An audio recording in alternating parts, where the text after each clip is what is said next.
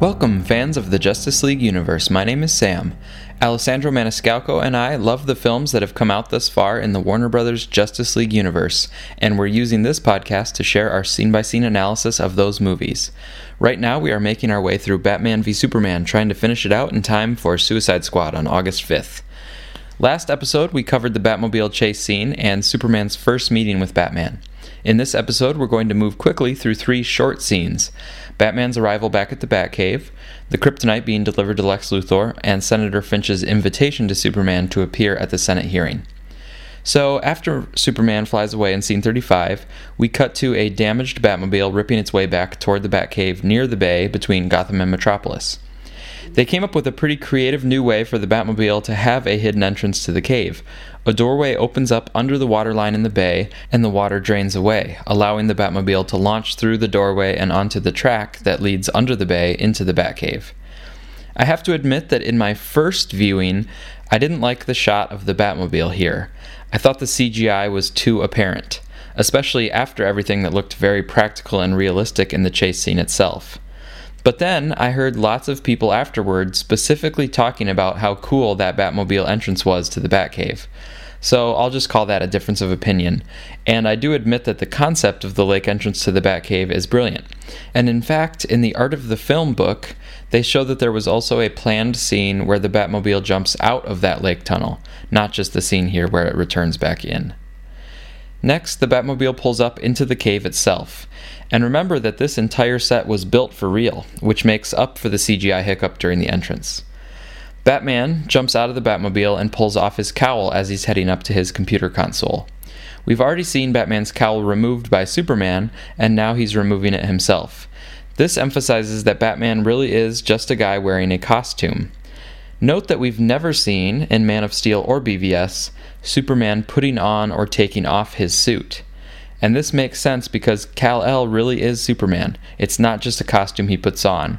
So even though he technically does have to put it on and take it off, the filmmakers were wise not to show it to us, because that would not fit with the theme of Superman being idolized and feared as something larger than life. He's not seen by the world as someone who puts his pants on one leg at a time.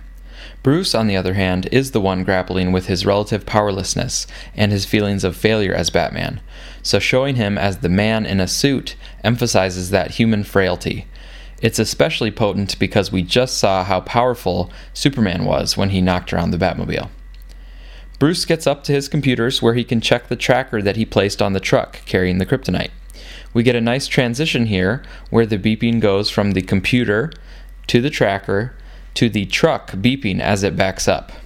We mentioned before that it's a bit silly for a stealth tracker to have a beep, but that's a very minor issue and was probably included for the benefit of the audience. Overall, scene 36 is a quick scene where we see the payoff of Batman shooting the tracker onto the truck, and fans of the comic books probably enjoyed the classic visual of Batman with his cowl off in the Batcave.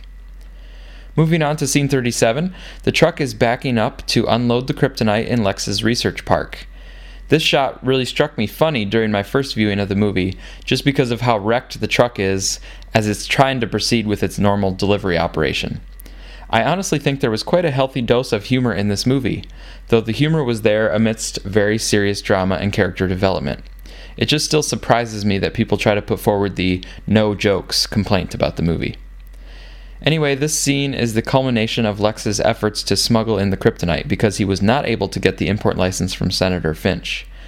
We didn't really fully explain the smuggling angle in the episode for scene 34, but Man of Steel Answers has that covered very well. In short, Lex's first preference would be to have the legitimate backing of the government, but once it was clear that wasn't happening, his backup plan was to smuggle it in. This connects with what Jesse Eisenberg said about Lex always having multiple contingency plans. And it also deals with the theme that Pulp Clitura mentioned about tensions between public vengeance and private vengeance. Lex is there in the research park to receive the kryptonite, and he waves the forklift back toward him, just like he waved Zod's body back toward him in scene 13. He's pulling the strings like always, and everything that he wants is coming to him through all of his arrangements. Alessandro has recently been doing some nice analysis of Lex Luthor on his blog, reviewbvsreview.blogspot.com. And so here, Alessandro is going to share some of his thoughts on Lex and the kryptonite, which are slightly different from some of my own thoughts on this matter, but a complex movie like BVS can sustain multiple interpretations. So in this scene, we see Lex successfully having smuggled in the kryptonite. People have asked why Lex doesn't just smuggle the kryptonite into the country to begin with, instead of asking for an import license, since that is how he does it anyway. In previous episodes, Sam has echoed Man of Steel Answer's sentiments that Lex's initial plan was to work with the government, and his plan B was to have Batman take out Superman. This is where I differ in opinion. While I do believe Lex hoped to sway the government to his way of thinking, I don't believe his goal was to work with them. Normally, when transporting radioactive material, a Department of Nuclear Defense form must be submitted to the United States Nuclear Regulatory Commission, and their scientists have to approve or deny the material according to the regulations set forth by the government. The reason Lex needed the Senate's approval for an import license on kryptonite is because, being of alien origin, it is not covered by the Code of Federal Regulations for shipping radioactive materials, because it has no classification or defined hazards to humans, since an in-depth study and report hasn't been made on the xenomineral.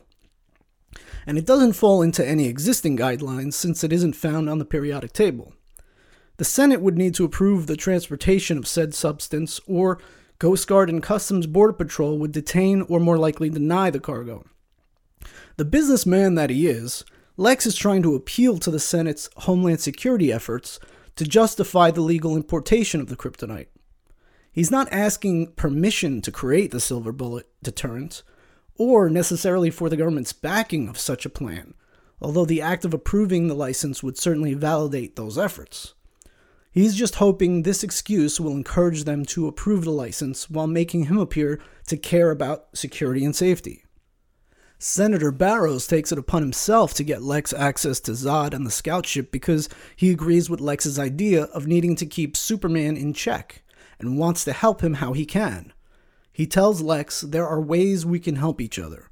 That statement is outside of the context of the previous discussion about the import license, which is one reason I appreciate coming later in sequencing in the theatrical cut. Since Senator Finch blocks the import license, Lex is forced to smuggle the kryptonite into the country, which he has successfully done as we see in this scene. But the legitimacy of its entrance into the country does not have any bearing on the reason he wants to bring it into the country in the first place, which is to eliminate the sin of Superman's existence, something he can't do before demonizing him and showing the world the fraud he is. That is why I believe Lex was always planning to use Batman to demonize and kill Superman, by forcing Superman to kill man or be killed by man. The fact that Bruce had clues about the White Portuguese before Lex even asks for the import license indicates that Lex was leading him to the kryptonite before shipping plans had even been made, meaning even if the import license had been granted, Batman still would have stolen the kryptonite. The files Bruce decrypts from Lex's home indicate a legitimate vessel and voyage number. Had the ship not been registered, the Coast Guard would have stopped it in international waters. Given this information, it is impossible for Lex to have known the exact vessel the kryptonite would be shipped on. Bookings can only be done once ship sailings and schedules are determined, which would appear in the Journal of Commerce no more than 30 days in advance. The only way Lex could have known the kryptonite would be on the White Portuguese is if he went out of his way to schedule the shipment to coincide with when that vessel happened to be calling the port that it would be shipped from, over in the Indian Ocean. And the only reason Batman would know about the White Portuguese is if Lex leaked the information for him to find for the purpose of him getting his hands on it to kill Superman with. At the point where Bruce clones Anatoly's phone, the booking of the kryptonite shipment aboard the White Portuguese must have already been made, because there are 2 mentions of it on Anatoly's phone with a signal leading Bruce straight to Lex's house, where he ends up finding the booking information that we know Lex intended for him to find. And the cloning of Anatoly's phone occurs before Senator Finch even blocks Lex's import license. This tells us that Lex was planning on bringing the kryptonite in with or without the import license, and always planned on having it aboard the White Portuguese, meaning Batman was always intended to get his hands on it. It makes sense logically, too. In the African incident, Lex puts Superman in a position where he's forced to take sides by acting in the interest of Lois over the US government or the African rebels. Lex uses the same exact tactic when he forces Superman to take sides in order to act in the interest of his mother over Batman. Both these instances reflect Lex's belief that God cannot be all good and all-powerful, because he will always have to take sides and choose who lives and who dies, and ultimately, he will act in his own interests. This tells me that it was his plan all along. So instead, I believe in the simpler explanation about why Lex seeks the import license, and that is that, well, there is more risk involved with smuggling the kryptonite than bringing it in legally. With an import license, Lex would not need to fear government intervention in the shipment via Homeland Security and Customs Border Patrol, nor would he need to squander resources by employing his mercenaries and paying off the terminal operators, and he's less likely to be pinned for criminal activity. Now, scene 37 is just about wrapped up, but there's a great shot a few moments later that really connects to scene 37 here, and that's when Lex approaches the kryptonite and puts his hand on the glass, similar to how he had his hands on the glass case back in scene 10, when he was talking to the senators about the kryptonite. But for scene 37, the main function of this scene is as a setup for when we later see the Batarang, with Batman having stolen the kryptonite. This scene also helps the audience explicitly keep track of the kryptonite, which is Chekhov's biggest gun in this movie. And at this point, we are wondering how Lex is going to use the kryptonite, and we have a budding physical threat against Superman to go with the emotional turmoil that's already been established. Moving on to scene 38, we get another aspect of Lex's plan that is coming together, and that we know is somehow threatening to Superman, but we don't know exactly how it's going to play out yet. And that other thing is Lex's use of Wallace Keefe to draw Superman to Capitol Hill. An astute viewer may wonder if the placement of these two scenes together, the kryptonite arriving at for Lex and Wallace Keefe being used to have Senator Finch do this in an invitation, maybe the placement of these two scenes is an indication that Lex is planning to lure Superman to the Capitol so that he can use the newly acquired kryptonite on him. This would make some sense because of Lex's traditional motivation of just killing Superman. But as we'll find out later, Lex's motivation in BVS is much more nuanced than just a desire to kill him. His master plan has many more components than just a simple intention to kill. One thing I really enjoy about Lex in this movie is that almost every time he gets someone else to carry out his desires. In scene 38 here, it's Senator Finch. She is inviting Superman to come to the Senate hearing to address the government and the public about his role in the world. She asks, "How do we determine what's good?" In a democracy, good is a conversation, not a unilateral decision. Here, Finch is staking out a position on the big questions of good and evil in this movie. We talked way back at the beginning about how this movie is exploring modern society, where notions of absolute good and evil are largely rejected. In some ways, abandoning absolutes might be seen as an unfortunate situation of moral decay. But moving beyond absolutes can also be a sign of societal maturity, because life is complex and full of gray areas. Senator Finch represents this positive, mature side of things because she casts good as a conversation and part of a democratic process that weighs multiple perspectives, rather than taking absolute unilateral actions. This also ties into the theme that was mentioned in the Art of the Film book, that BVS is a movie about people struggling to, but eventually learning to, take another's perspective. We can also think about Senator Finch's doctrine of conversations over unilateral decisions in light of prior ideas in the movie. Right away, Senator Finch seems to be condemning Superman's intervention in Africa, because Superman affected the Civil War and the U.S.'s net neutral position because of his unilateral decision to save Lois. But Senator Finch's doctrine also indicts Bruce, whose 1% doctrine and commitment to taking out Superman is Bruce's unilateral decision. The only one Bruce has conferred with on that decision is Alfred, and Bruce doesn't actually listen to Alfred's advice or anyone else's. He's going to do what he wants to do and take out Superman without any consent from others. Also, here in scene 38, we have another piece of Superman's mantra coming into place. Superman, ever since the old radio show, has been associated with the ideas of truth, justice, and the American way. We've already seen Superman grappling with the issue of justice as he sees what Batman is doing, and justice was literally written on the bottom of one of the Polaroid photos. Here, we have Senator Finch challenging Superman to show up based on democratic principles, which is rooted in the American way. And later, at the actual Senate hearing, we'll round out the trifecta with truth. The rest of Finch's line is that she invites Superman to the Hill of the People. And it's worth noting that it's an invitation and not an official summons, so it really is up to Superman to decide whether he's going to show up or not. Finch goes on, saying that Superman should face those who've suffered. The world needs to know what happened in that desert, and to know what he stands for. How far will he take his power? Interestingly, the wording of this invitation, although it sounds threatening to Superman, actually also contains a glimmer of hope. Because if Finch wants to find out what actually happened in the desert, well, what actually happened is that Superman was framed, and he simply saved Lois's life. The rest was out of his control.